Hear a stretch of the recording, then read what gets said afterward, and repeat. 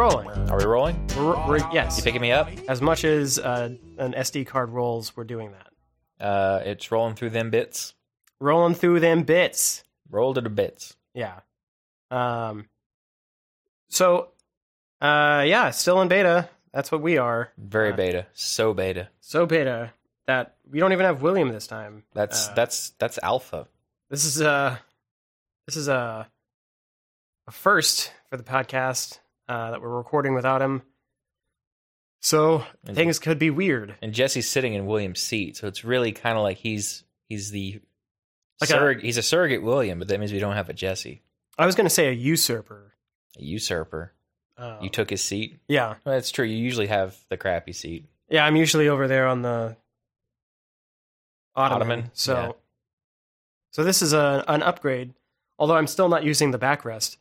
Well, because I do want to lean into the mic a little bit. That's actually an upgrade in terms of how you do the miking. Yeah. Yeah. So, anyway. Yes. Will's celebrating his anniversary tonight. He's getting food. Yeah. Getting ate. He's eating the food. Oh. I don't have a good phrase for this. Yeah.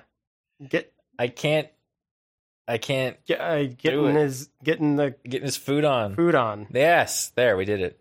What is it? Grindage? Is that no? That's what Pauly Shore calls it, right? No. That's even worse than what I was almost saying.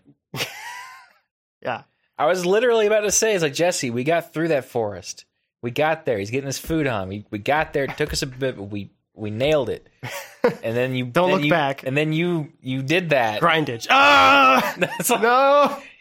You ruined it. You snatched defeat from the jaws of victory. There it is. I got it. We're holding on to it. It's terrible. And that's the podcast. All right. And that's good night, everybody. And that's when we stopped doing the podcast. Years later, we're like, I don't know what happened. Well, I can point back to one thing. It's all that grindage. Oh, don't bring me back. Every time I think I'm out. So, have you? So, what have you been playing recently? I've actually been playing 2 games. Well, 3, actually 4 games, but I've only really been playing 2 games. Okay. I've been playing Pokemon Go. Because that's what all the kids are doing. Yes, it's the hot new thing. It is the hot new thing. Apparently, it's bigger than Twitter on Android devices now. Okay. That's what I heard. Or at least it's about to be, if it hasn't already. Yeah, but I mean, like, if you could catch people in their tweets. You just want to catch people? Yes. That's not what Pokemon is. You don't catch people? No. What have you been doing? You're playing a very different game, Jesse. What am I gonna do with all these people in my basement? I thought I've been playing Pokemon this whole time. Start a vaudeville show? Oh, okay. Well, that explains what I can do with all of my little straw hats and canes. Yeah. Yeah. Washboards and yeah. Mm-hmm. Washboards. I have all these jugs. What are you We started... Never mind. I was going to think you started like a band. Oh, I thought you were talking about doing like a sketch show or you could do that too. Like a variety hour. Well, I don't know. I just imagine all those people be like, "Let me go, God, why?" It's like, and then people are just like, "Oh, good." And then it's not improv if you always say the same thing. Piano plays and them then you off. get them with a spray bottle. Oh, it burns. What's in the bottle? What's in the bottle? Vodka. What? Hold on, now I need a refresher. Mm-hmm. Oh, this is darker than normal. But yes, I've been playing Pokemon Go, which at my work there's like 12 or something Pokestops, which are, I don't know if anyone's played Pokestop. I was gonna say if I don't know if anyone's played Ingress or if you played Ingress, but the idea is like there's little landmarks around the map. Like it could be something stupid like here's a coal chute. A coal chute? Yeah, literally there's a coal chute that's on the side of a building. that you see the picture of it, and you walk up to it, and that gives you access to the Pokestop. And it does is you tap it, brings up a little circle or a little like disc with the picture on it, and you spin it with your finger, and it gives you a bunch of Pokeballs, Revive Crystals, and health items. Okay. And you can use those to battle or capture Pokemon. And so the idea is, in order to continue playing the game, you have to bounce between Pokestops. And they regenerate after like 5 minutes or something. So it actually is kind of neat if you like go out to dinner and you know people are just always on their phone. Yes, I was witness to this 2 nights ago. Yeah, and people can just like, they can farm it while they're eating dinner. Yeah. And then there's gyms, which are like Pokestops, are bigger, but people can like deposit their Pokemon there to hold down the fort for their team. And there's like 3 teams. And do you let them out of the balls? Yeah. They become, it becomes like a gym trainer battle thing, like in the original games. Like you can go up there, you can take your Pokemon, and be like, all right, I'm gonna fight this guy's Eevee, I'm gonna fight this guy's Jolteon, I'm gonna fight this guy's Bulbasaur, and you go through it. And if you win, you can take over the gym. Do you get a badge? I haven't won yet, so. All right. Yeah, I'm still pretty low level. I'm not, but I was like walking around, and there's like this like 11-year-old kid in a cast. And I was walking around with people that I work with, and he's like, what level are you guys? And I said, well, I just started. I think my highest CP Pokemon, which is like combat power, is like 300. He looks at me and says, I got 975. And I'm like, geez, what do you do?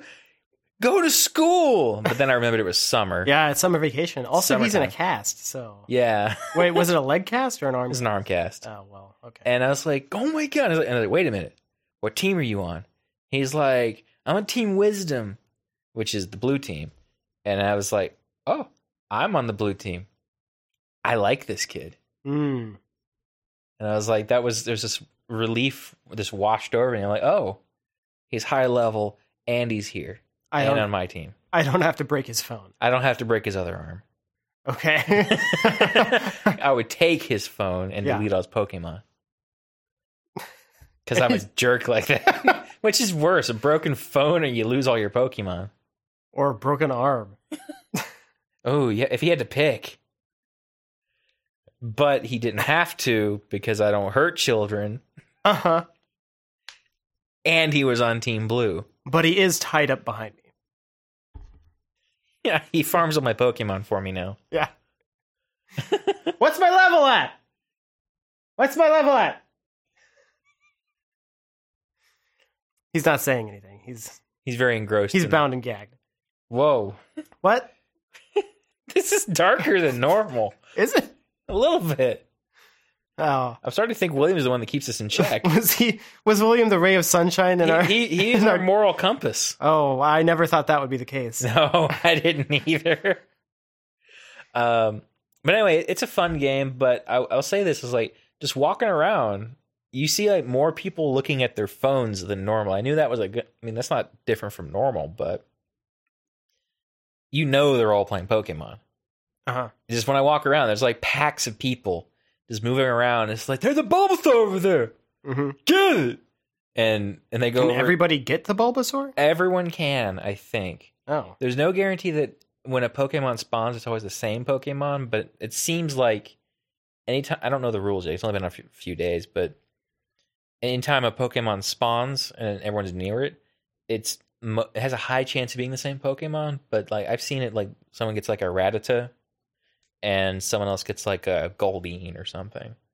Mm. So it's not a science. It's not the same, and everyone can get it. So if a Pokemon appears in an area, everyone can get a Pokemon in that area. That's what I've observed, yes. Oh, okay. Okay. Yeah, but right now for me, it's just amazing how much I've walked. Because that's what you do. That's what the game is. You walk from point to point, and then you get eggs, and then you can incubate those eggs, but that involves walking. Wait, what's in the eggs? More Pokemon. Wait a minute. You can capture Pokemon, and you can hatch Pokemon. All Pokemon are egg-laying animals? Yes, that is true. That's so crazy. All Pokemon lay eggs. All Pokemon. Now, Yes. do they look different? Like, if they're a fish Pokemon, do they look like little, like caviar? And if they're like a bird? No, they're just all eggs. They're all just, I'm guessing, chicken eggs? Yeah, they look like chicken eggs, sometimes with spots. What is it? What do the spots mean? Do they have brown I don't ones? think the spots mean anything. No? No. You never know what kind of Pokemon's inside of an egg. And they're always fertilized eggs. When you get one, yes. So you can't find, like, a dud. No.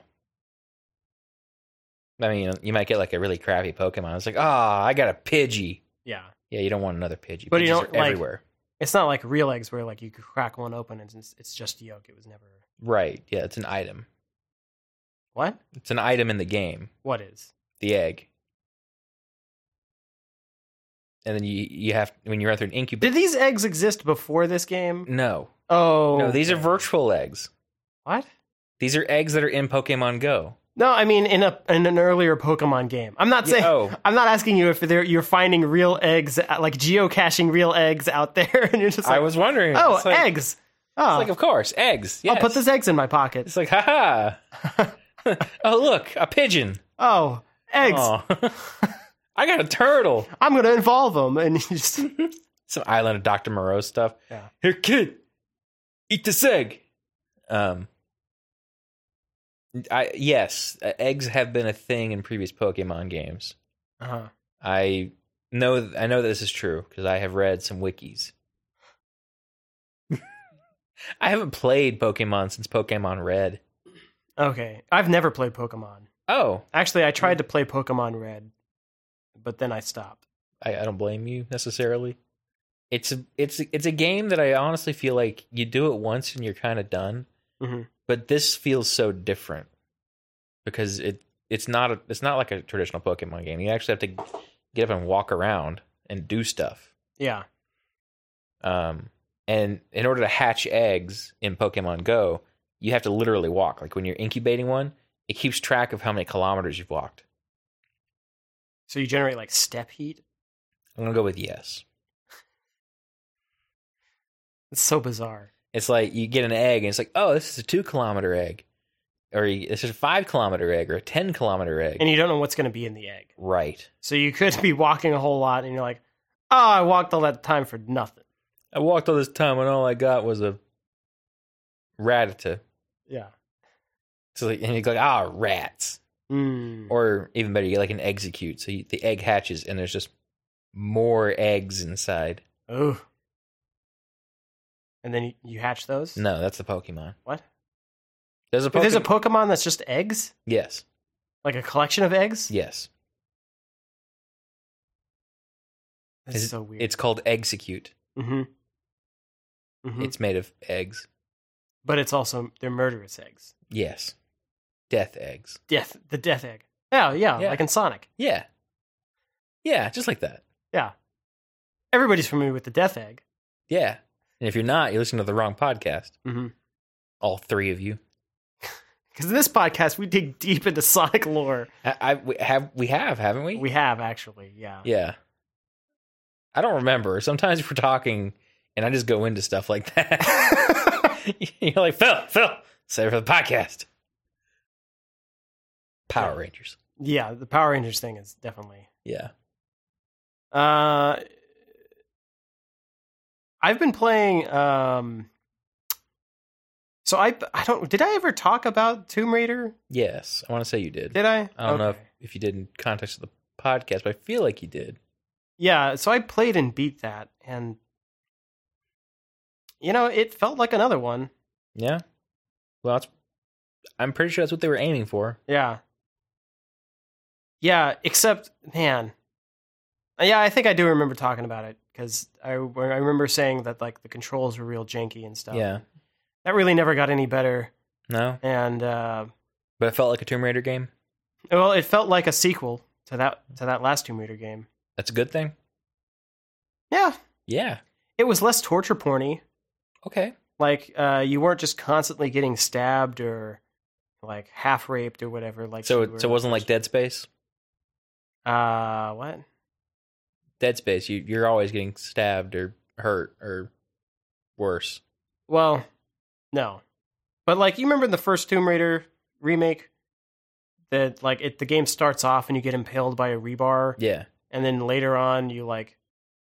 It felt like every in-game cinematic was all about, like, beating her up. And then, yeah.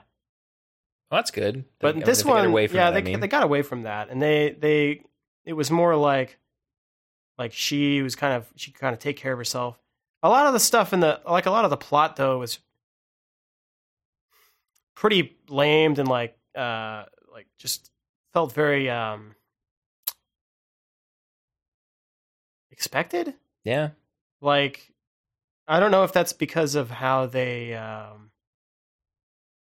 telegraph some of the things that they're going to do, but there didn't feel like there were any surprises. I think it's hard to surprise in this day and age, though. I mean, just in general terms. I mean, because South Park said it best. It's like Simpsons did it. Mm-hmm.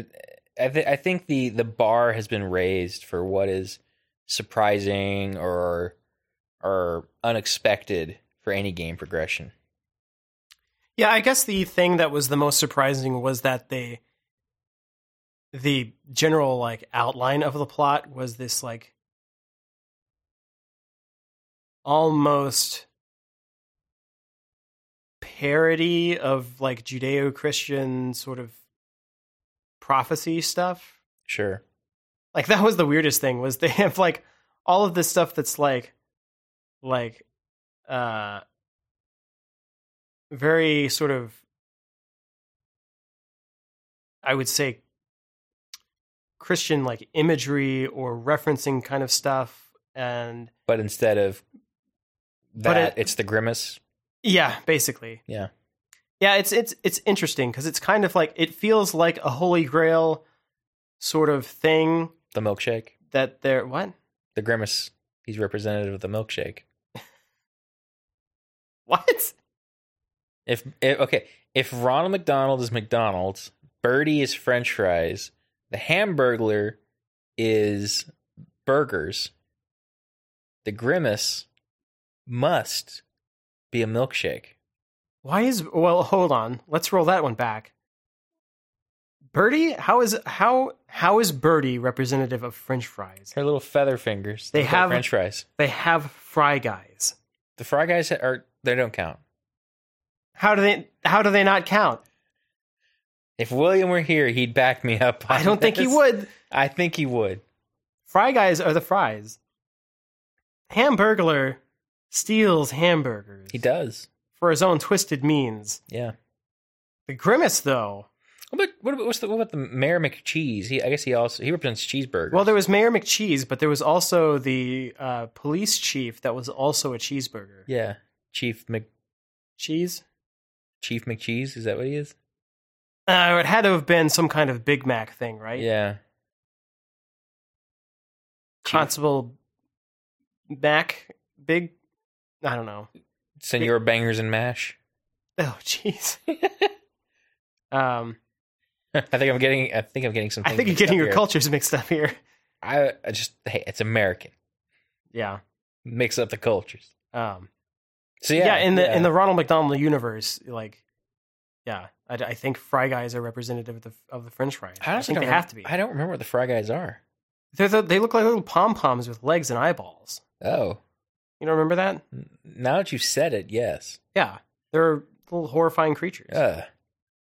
Yeah, I much prefer the Burger King Kids Club. Oh, because they're people? Yes. Wow, okay. I mean, I guess they're a diverse collection of people. Which means they're definitely not Pokemon. No. Because there's the kid in the wheelchair. Wheels. Yes. Yes. And there's the black kid. DJ? Is it? I don't know. And then there's the kid with the glasses and the hat. Kid Vid. And then a girl, right? I think they just called her girl. They just called her girl. Uh-huh. I forget. Yeah, it was pretty progressive. Yeah. Unless it was like Jace or something. I don't remember. Oh, I don't know. I'm surprised I remembered that much. Mm-hmm. Really, Kid Vid was the only one of significance, though. Yeah, because he had the eye thing. Uh-huh. He wore like goggles for some which reason. weren't goggles. I don't know what they were. Yeah. He just had a button he could push and had like burger vision. He had burger vision? Now this I don't remember. I don't know if that's accurate, but I choose to believe it. In your Burger King Kids Club fan fiction. How do you know about my website? It's just a Tumblr. Stop reading my live journal. This is the one where Kid Vid defeats the Grimace. They said it couldn't happen. But I got it. He joins forces with Wendy. Oh, God. And the oven mitt. the hamburger helper mitt? No, the one from Arby's. Oh, okay. For some reason they have an oven mitt. Yeah. And Norm Macdonald is the star for Carl's Jr. Mm-hmm. This is all true. Yeah. The great fast food wars. Taco Bell comes out on top. We know that. Yeah. Yeah. As predicted by Demolition Man. The Chihuahua will rise again. So yeah, I played that and good segue. And beat it. And yeah, it was one of those games where like at some point I was like, yeah, I need to just stop playing this. Because I kind of felt like I was doing the same thing a lot. But you still beat it. Still beat it. And man, they like double down on collectibles and stuff too. Yeah. But those are also just like not interesting. And I started to play Crypt of the Necrodancer. Yeah. It feels, and the pun is intended, it feels like a one-beat game. He announced the joke and it still hurt. Yeah, I think it is. I think it's a phrase. Yeah, because I would think, like, I've heard one note. Shut up. No, once I figured out, like, kind of how you move and everything, I was like, I felt like I got it. Yeah. And I didn't really want to play it anymore. Okay. But I'm gonna, because I like the music. Oh, okay. Well, that's... But the game itself is the least interesting thing in comparison to the music. The art's okay, and the premise. So it's like, I don't know where I'm gonna go with it. I'm gonna play it more. I've only given it I'm only getting like 10 minutes so far. Enter the Gungeon is on my list for next. So I've heard really good things about that. Mm-hmm. I got Stardew Valley I need to play still. I picked that up during the Steam sale. And then the other game I've actually been playing lately is Overwatch. Still, if I mentioned it last time, I don't remember. I don't remember if you did or not. I enjoy it quite a bit. It's kind of unhealthy how much I enjoy the game, actually. Yeah. It's fast, but it feels like anytime I die, I know exactly why I died, which is a thing that a lot of competitive shooters seem to fail on, as far as I'm concerned. Because I played I play a lot of games, and maybe I'm going to pick two of the worst offenders. Like I played Brink, and I played Enemy Territory Quake Wars. Those are two games that I think are really good examples of you don't know why you died. Like you just suddenly dead? Yeah. Like there'll be no one around me, and I'd be running, and I'd hear like this distant fart, and then I'd fall over dead. Uh-huh. And that's it. And that was it. But this game doesn't do that. Yeah. This game, I feel like there is not such a thing as a one-hit kill unless I don't have enough health. And the things that would one-hit kill me are like supers. Mm-hmm. And you see and or hear them coming. You always hear it coming. I think that's one of the things I want to point out about that game is I do think the audio design of that game is fan-freaking-tastic. Because there's like... oh God, what's his name? The skater guy.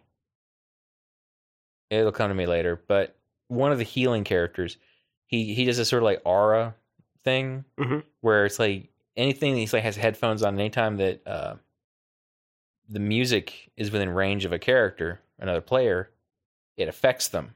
And you hear the music while you see your health rise or your speed increase. And it's just a really good rule of, a really good way of communicating. It's like, hey, I hear the healing music, and so I know that I'm getting healed. I have to look at my health. And it's not a visual effect at all. And I thought that's actually really brilliant, I think. And also just the way the audio comes together and the banter between the characters and things you hear is like, you hear someone say like, I need healing, and you know where they are because whether I'm using headphones or desktop speakers or anything, I still know where they are spatially because of that. And I don't really I haven't gotten that feeling from a lot of games. So I'm actually pretty impressed with the audio work. Artistically, it feels like a Blizzard game, but they've refined it. It keeps getting better. It feels like a highly textured Pixar movie, and that's just good to me. I love the character designs, and I'm trying to think. There's probably a few characters I haven't played still, because there's like 16 or 18 characters. And I'm still trying to like get good at the ones I like, or I know that I like, or I'm interested in playing. But it's I generally enjoy it. My main critique though is I don't think that there are enough levels. Like as far as first person shooters go, I think it comes with like 5 levels, which is surprisingly small. Yeah, they're really good, and some of them are multi-staged, like. They have a battle mode where it's like point control. And the idea is that there's one point on the map and the teams vie to control it for enough time to get to 100% charge. And then round 2 will happen in a different area. So it's technically a different map. But they're always in sequence. And so there's like 3 levels within one session. So it's actually kind of nice that you're not just doing it over and over again. And if you look at it from that perspective, they also switch it up sometimes by letting you play on, there's one team spawn area and there's the other team spawn area. They mix it up by switching which side you play from. And that does give it a different perspective because you can always kind of expect enemies to come from one direction versus the other direction. So as few maps as they have, they are, I would say, pretty clever about how they keep it feeling fresh. And so even if it's like, oh, I'm going to the Dorado again, whatever, it still feels differently because that effectively becomes 2 maps because you were looking at it from such different perspectives. I wish there were more spaces. I wish there was more environments, and I wish there was and there's a good variety, but they all kind of feel the same. If that makes any sense. I mean, they're in different places within the world. It's just so the art's so refined that it almost doesn't feel significantly different to me in a weird way. It's like it's detailed, but the art is so polished and smoothed out that it lacks, I think, a bit of contrast or landmarks or something that's like I can look at this level and say I know exactly where I am just by glancing at it. But I do think that also has fed into better gameplay in a way. So I'm not wasting time appreciating the environment because it doesn't have a lot of hugely contrasting spaces, but the characters pop off the screen. And so I almost always see my allies and I almost always see my enemies when they come on screen, and they're not lost in the noise of the environment. Yeah. So I totally am down with that decision. I do think they could have pushed it a little harder, but it just feels good. It kind of recaptures that feeling of Team Fortress 2 that when Team Fortress 2 first came out. Because if you play Team Fortress 2 now, it just feels insane. There's just I can't even join a non-modded server. It feels like I log in and I hear some sort of Nicolas Cage quote displayed through a WAV file or something, and it says, "Welcome to my custom server. If you shoot somebody, we'll ban you." I'm like, what? Wow, how do they afford Nicolas Cage for that? I don't know. That's it. I mean, I guess he's kind of hard up for the work, right? Yeah, he's got to pay off those taxes somehow. I guess the server's pretty cheap. Yeah, so they can put all the rest of their money towards Nicolas Cage. And then so right now, and I know that Overwatch won't get all crazy-fied like that. There might be like some sort of like market for, I don't know, stuff, but you can actually spend money. You can buy like keys or access to loot crates, but you earn them just by virtue of playing the game. So there's no real impetus to give it more money unless you want to. So they're doing microtransactions in a way that I think is fine. The game itself is just fun, and it's a good, quick game because most matches last less than 20 minutes. Yeah, and so I can play like 2-3 matches for lunch, and then I can go back to work, and I play at home, and then I forget what time it is. That's all I have for Overwatch. Yeah, that's your Overwatch report. That is my Overwatch report. Y'all should be happy I'm here instead of playing. So I'm not burned out on it yet. Yeah. Yeah, I remember I played a lot of TF2 whenever it first came out. I got it. And the only reason I played it was because I got it with the orange box, but I kind of got bored with that in like a couple months. I got bored with TF2 really fast. But at the same time, it just never stuck for me. And then hats happened. Oh yeah, I never saw the hats. Yeah.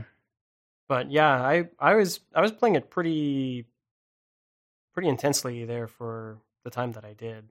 Mm-hmm. And then at some point I just stopped opening it. Yeah. Like I would get home and it's like... You don't remember when the last time you played it was? Yeah, it's kind of like how I fall off some TV shows. Like I was watching House of Cards, and at some point I would get home and I'd watch it with one of my roommates, and at some point I just didn't. Yeah, and I didn't feel any kind of draw to do that, and that's sort of how it went with Team Fortress. Was like I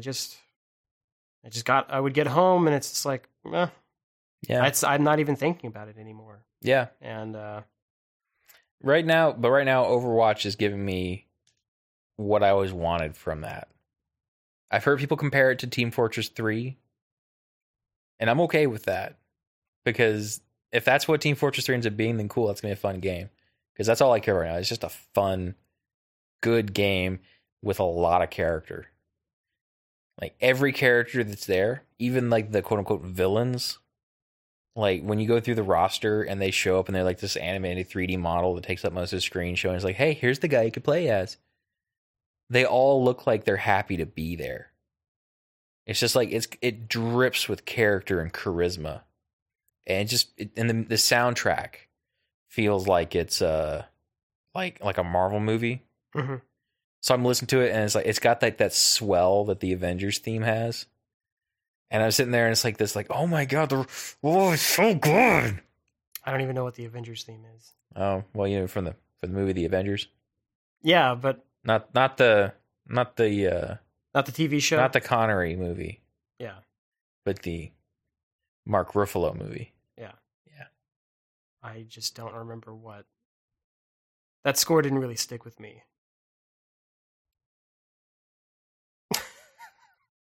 I can't help you there. Yeah. Maybe if you hummed it or something, I'd be like, oh yeah. No. It's something you have to discover for yourself.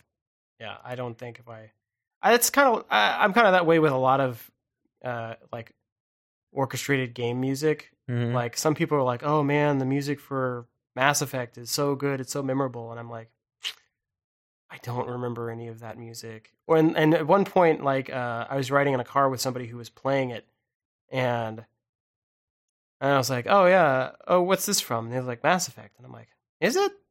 It's like, yeah, it's the song for blah blah blah, and I was like, yeah, I don't know, I don't remember it. It's not very memorable. That's fair, but yeah, I don't know. it takes, for me, I think it takes something to be more interesting than just being a score.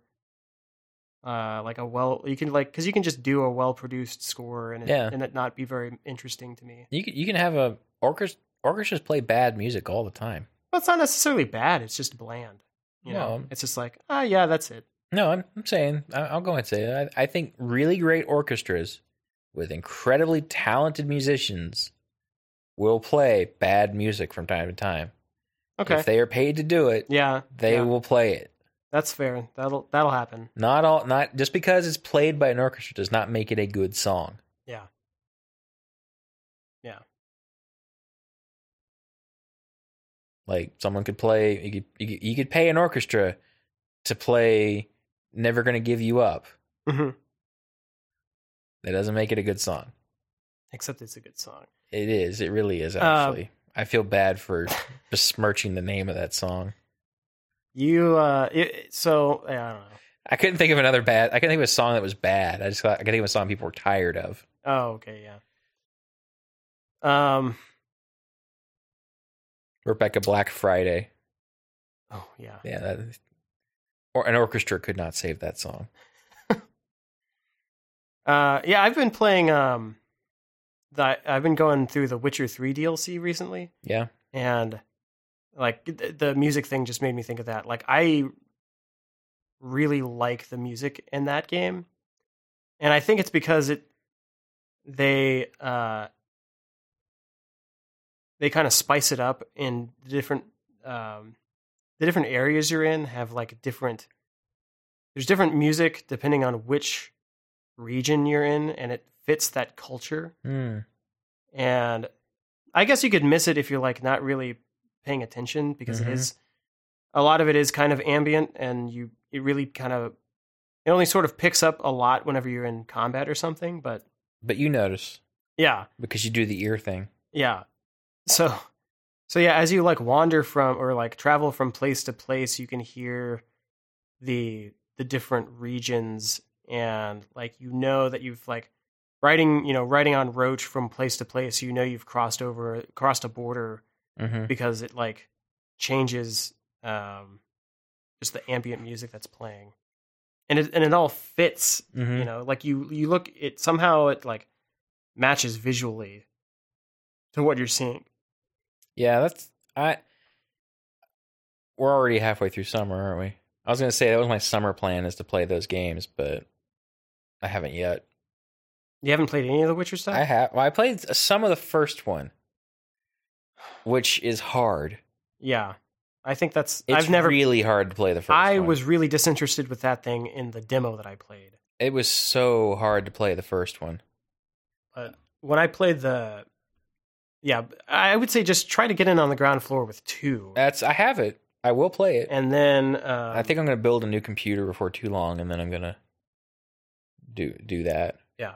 And then you could honestly, there's a lot of stuff you'll probably be missing context for in 3. I can probably watch a catch-up movie. There's a lot of stuff that, like, I played 2, and there's a bunch of stuff that I'm out of the loop on, just because there's actually a lot of stuff that takes place in, like, books and things that is, like, supplemental. So there's, like, character relationships and things that are pre-existing, and I don't know, like, oh, Geralt recognizes this guy, and I don't know why exactly. Maybe he was in the first one, or maybe he was in the second one and I forgot about him, or maybe he was in a book. But honestly, the way they write that game, like, it doesn't really matter. Like, it doesn't, because they wrote it and acted out in a way that it just is a believable relationship between those people. Yeah. So I feel like I'm missing something, but I may not actually be missing something. It may just be the perception that it's just subtext. Yeah. Yeah. It's just like, oh, there's a history between these people. And maybe that was expressed before, or maybe it wasn't. But it's on my list. I will play it, and I will probably wax poetic about it, hopefully sometime soon. Yeah. Well, 3 is definitely the best of that set. I've heard that it's far and away the best. Yeah. So I would try to play that before, because it's going to be an investment to also like. I hear it's a long game. Yeah, and the DLCs, it's like I got the DLCs for like $24, and it's just 2, but I feel like I've already gotten my money's worth, and I haven't even played it that long. But it's like, oh boy, there's a lot of content here. Good. So good. Yeah. Yeah, those things are oh man, it's just a good set of games. I'm looking forward to their Cyberpunk game at some point. Yes. Of which they've shown literally nothing. They had one, except for that one little animation like thing. one, pre-rendered trailer.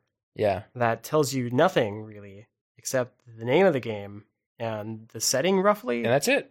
Yeah. But still, I was just talking to my roommate the other night about how I've been disappointed that there aren't more like near future or like somewhat distant future, but like not so distant future, like cyberpunk games. Yeah. Like just future Earth game.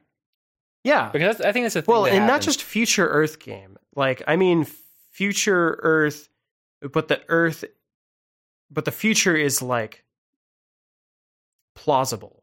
Well, what I was going to say is like one of the things that I think sci-fi has had a problem with is if you go a little bit in the future, it's a thing and it exists and that's it. But if you go farther into the future, like let's say almost invariably, if you go 100 years into the future, or maybe 200 years in the future, no matter what it seems, sci-fi seems to think, oh yeah, we're spacefaring culture then. Mm-hmm. And they're aliens. Yeah. Like somewhere, within that time span, we've made contact and now all we do is like travel the universe and solve problems and stuff. Find alien women, yeah. I played Mass Effect. Yeah, okay. Yeah, you got me. That's yeah. A lot of that game is just find alien women. And I assume that there will be a bit of that in Cyberpunk. Maybe. Because it's Cyberpunk 2077, is that right? Mm-hmm. So it's not super far in the future. If 2077 is an indication of what year it takes place. Instead of the like street address? Yeah. It takes place on the street, Cyberpunk. Yeah. And the address is 2077. Las Vegas, California. Yeah. Because in the future, Las Vegas gets annexed. It's just because after global warming, the shore has just like drifted inward. But California just starts annexing. Yeah, California just starts. Yeah, it has to keep. It just expands inward. They put San Francisco on tank treads, and it's just constantly marching eastward as the oceans rise. Right. Yeah. And because of that, like everything else just kind of drifts inward as well. Mm-hmm. And so now like Kansas is actually the size of like Rhode Island. Yeah. I mean, it's not like they were using all that land anyway. No, nobody's there. It's just flat, barren. Yeah. Probably not barren. It's probably like growing food there or something we want. Now. Because of global warming. Yeah. But in the future. There'll be none. There'll be none. All of our farming will be through the seas. Yeah. Only the once in future California will be what stands. It's a grim future we're projecting. Cyberpunk 2077 : Californication. Oof. I'd still play it. Venice Beach has extended into like Phoenix. Yeah, it doesn't matter. If doesn't matter. If CD Projekt Red makes it, it'll be good. Yeah, it'll be good. I don't even care if you just play Geralt of Rivia again. And he'd play such a straight man about it too. He'd be like, "Here I am back in Cyberpunk." That's what he says. Yeah, he just says he's back in Cyberpunk. Yeah, it's not new. No, it's not new to him. Nothing's new to him. There I was in Cyberpunk 2077. And then all the robots like, it's Geralt of Rivia. He's like, you know my name. I played enough of the game that like I love Geralt so much because he's kind of deadpan. Yeah.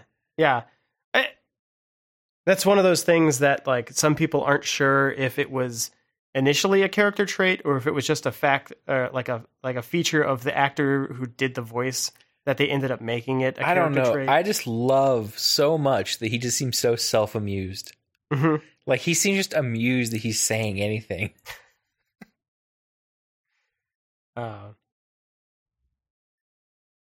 Yeah, that's one of the things that cracked me up about the original Deus Ex game. Yeah, was just how dry the main character was. Mm-hmm. Yeah, like one of my favorite lines is whenever your pilot finds a bomb in his helicopter, and he's like, "Oh my god, JC, a bomb!" And JC goes, "A bomb."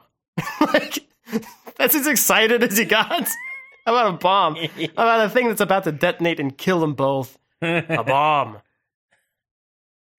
I need to play that game again. That's a good game. It is a good game. Yeah, that's actually one of the reasons I miss that sort of setting, because I really liked the setting that was in the original. Are you excited about Mankind Divided? Mankind Divided. Yeah, are you excited about that? Not really. But I was kind of didn't ask for this. Yeah, I was kind of disappointed by the prequelitis from Human Revolution. Mm-hmm. And it's, it felt like the developers, they had this opportunity to make a prequel to the game, and they got a little George Lucas in them, and it was like, oh, well, now we can do all this fancy, we've got so much, such better engine, we can make it look like this crazy future town and like change which was not at all what it was. The entire aesthetic about what our what stuff looks like these in this time period that takes place 50 years before the original game, and when the original game looked like the regular world. Yeah, it just looked like regular ass New York. Yeah. Or Paris or Hong Kong. It's just like, yeah, like these are like real look, and then you go to that game and like Detroit's some kind of mega city, and you go to Beijing, I think, and it's some kind of double-decker future town. Yeah. And it's like, wow, this is insane. Mm-hmm. Like, none of this stuff, like, there are no remnants that this kind of society exists in the first game. Like, the first game was pretty straight-laced as far as the setting and stuff. And so those kinds of things, that, and the fact that, like, the gameplay felt so canned, like... That was a problem in that game. That really was. I think we've even talked about it before. Probably. But there's a lot of false choice. There's a lot of false choice, and there's a lot of stuff that's like, take this AUG, not because it's incredibly useful, but because it will do this one thing that like opens this one kind of, like the punch through walls AUG is my best example, because it's like, in the game, there's probably like 10 walls you can bust through. But when you do... But when you do, like, maybe you grab a guy, or maybe it just is like the equivalent of lockpicking. But it's like, man, in the original game, you could just shoot a door with a rocket, Yeah. And like that unlocked the door. Yeah. Or you could unlock it with a lockpick. Or you could go over to a terminal and hack the lock open. Like, that was choice. What? Or you could just like go to the vent that's like around the corner and crawl through there because you found that. And it's like it felt so much more like the designers of the original game came up with a tool set and then had people design levels with that tool set in mind. Whereas in this game, they designed a storyboard they followed. Yeah, they like designed specific features of a level and checked things off of a list to say like, here's our punch through wall moment. Here's our hack the terminal moment. Here's our hide an event moment. So, I mean, I'm not going to accuse the Deus Ex guys of this, but I am going to use this opportunity as like a kind of a case statement. Many, many games are suffering from oversimplification these days, in that the first game from the 90s or early 2000s, even I'll include that, had, like immense depth. Elder Scrolls. If you look at Morrowind, you could pick your left-handed glove and your right-handed glove. You could say how much equipment detail you wanted. Deus Ex gave you like 9 different ways to solve the same problem. All sorts of things. A System Shock gave you lots of choices in terms of how you want to develop your character. I felt like classes mattered. It's like if you're going to have a game with job classes or character classes, it's like, I'm a thief. Well, you play like a freaking thief. Yeah. Or I'm a mage. You have to play like a mage. So on and so forth. And then the further down towards current time you go, the more and more simplified it gets. The more we have to show these beats in a game to get this, get these messages across. And I get that games are bigger and bigger and bigger, and it's harder to do that. But if the logic, the game logic, the programming aspect of it we were able to do it then.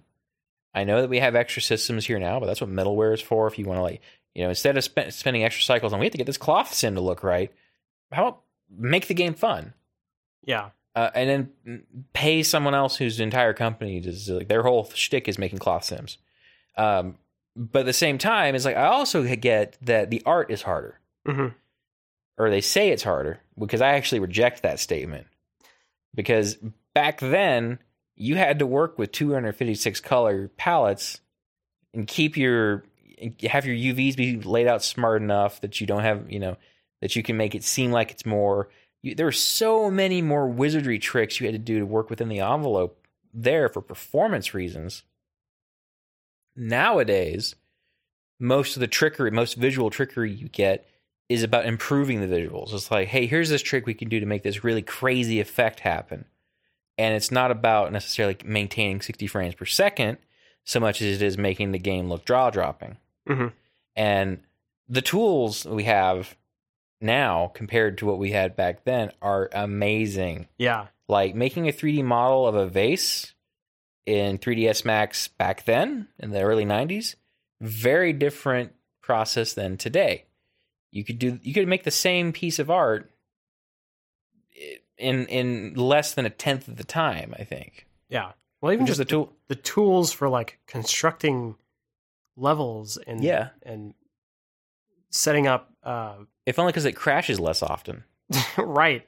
Yeah. And so I just don't really understand how we as an industry, and I'm gonna say the whole industry and not call it any specific people or any companies or anything like that, but it's interesting to me that it's like we say it's harder to make games with depth or games that have that complexity, but we were doing it back then, and I feel like we're just spending our time elsewhere, and I wonder if that's there's this mentality of, rather than having just systems drive the game, and the shift towards hitting the storyboard moments. I think I'll pitch a couple of things. Sure. I think you have to remember just how busted ass some of those things from the 90s were as well. Like, yeah, they were systems driven, and like the amount of like stuff you could pull off as building your character or something in those systems was really crazy, and like the depth that you could go, but you could also just break the hell out of them. Yeah, Fallout. Yeah, like Fallout, which expected you to do it, apparently. Or like Morrowind and Daggerfall before that. Like all of those things like had a lot of options, and to some people might argue that, like, well, in trimming some of that stuff out, they're trying to remove some of the jank that has been present in those games. Now, with Bethesda games, you play Fallout 4, and a lot of that stuff's been stripped out, and yet there's still like a lot of the same jank. And so it's kind of like, I mean, you're removing all this stuff, but it's not really making it any better. Yeah. But what I see, at least for their games, is this idea of, and I was listening to a podcast about language this morning. Were they using words in it? They were using words. Yeah, it's funny. A podcast tends to use words more than images. I don't know about that. But the podcast was actually talking about generational labels, and like the how a lot of generational labels, they aren't, put in place by the people who are in that generation, but by people who refer to those people. Yeah. And that by the time the wording for the labeling for those people comes about, it's nearly almost past. And the person who was one of the interviews, they were talking about how like being in a certain, like being in Generation X or something was initially kind of confusing, but felt very empowering as they saw like that the people that the kind of peer group that they were used to and the things that they all thought was cool or interesting started to get into the mainstream. And that was really exciting initially. And then as they saw that happen, as the things that they found that they enjoyed the most hit the mainstream and became like more marketed at a mainstream audience, the less it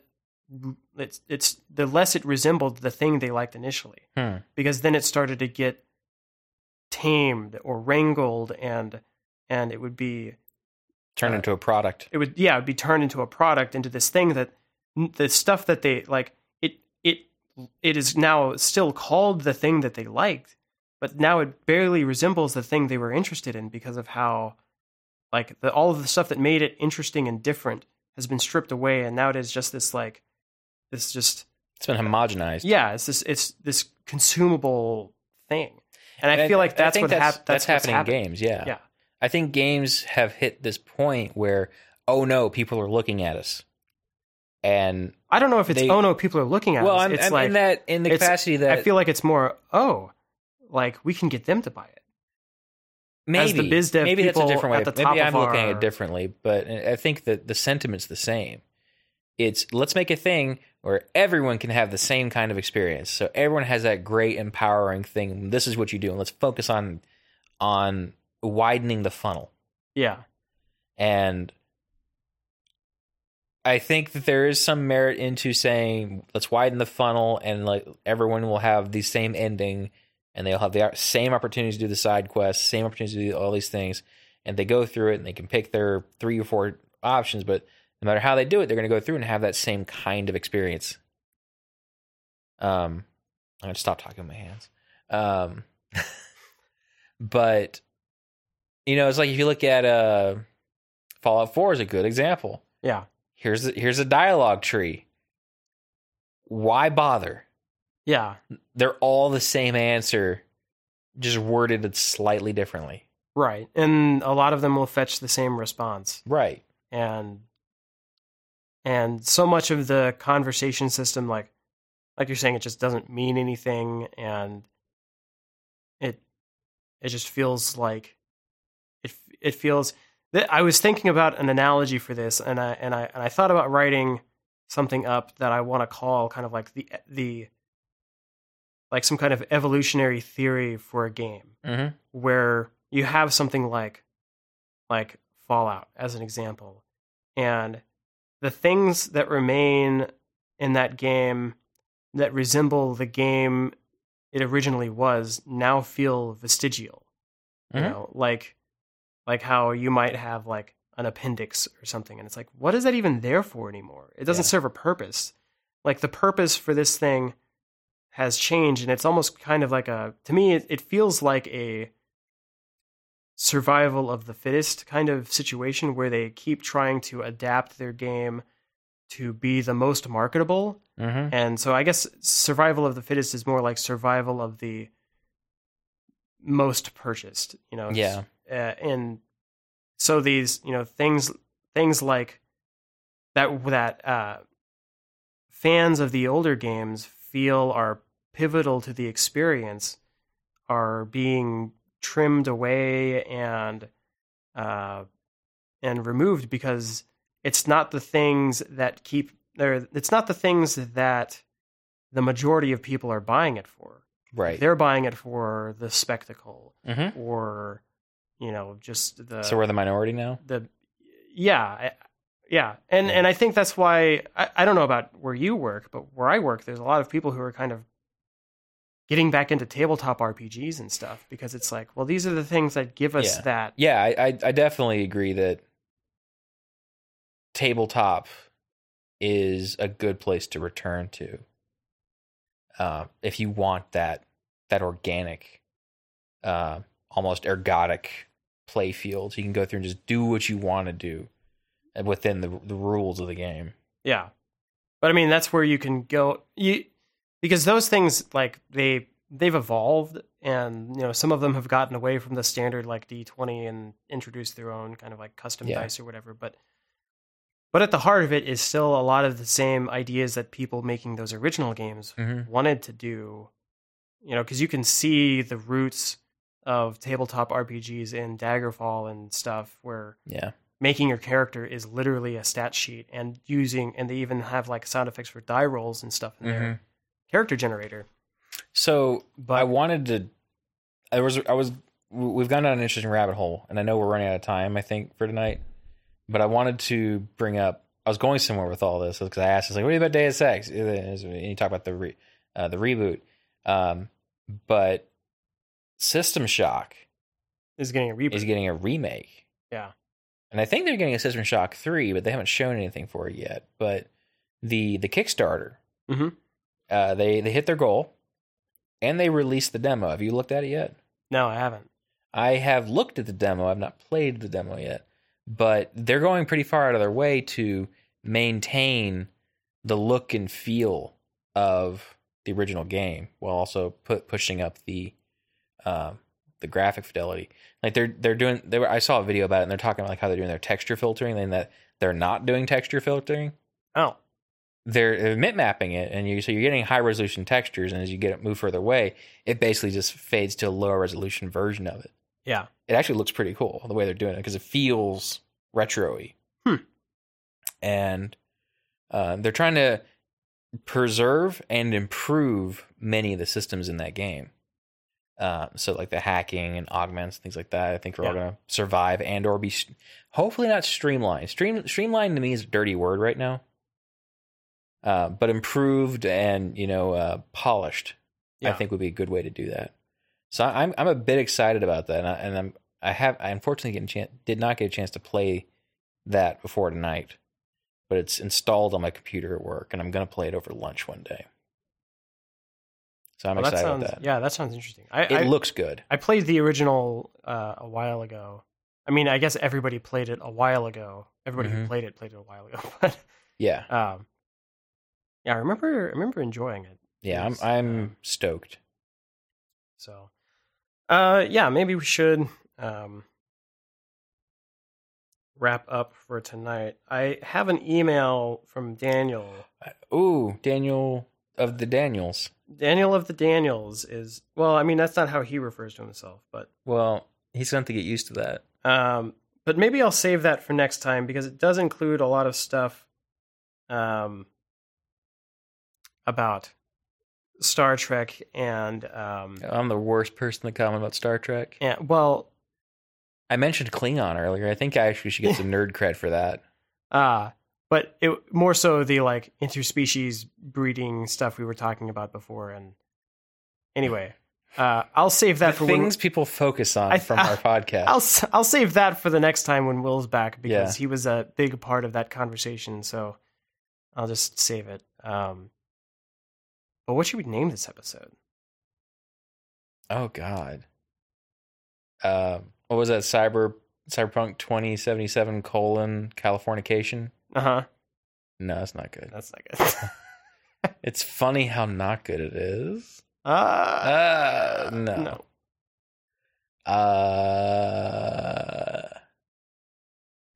You chuckled at something. Uh-huh. What'd you chuckle at? I don't know. I don't remember. I have to go back. I have to review the tape. Geralt of California. Should we ask the kid tied up behind us what we should do it? That's the title right there. The kid tied up behind us? Yes. Oh, God. That got weird. There we go. There we go. Without a moral compass. Without a moral compass, yes. Yeah, because we didn't have William, who is our moral compass. Mm-hmm. What if we? Yeah, we'll just title the episode William: Our Moral Compass. There you go. Yeah. Okay. I like it. All right. It works.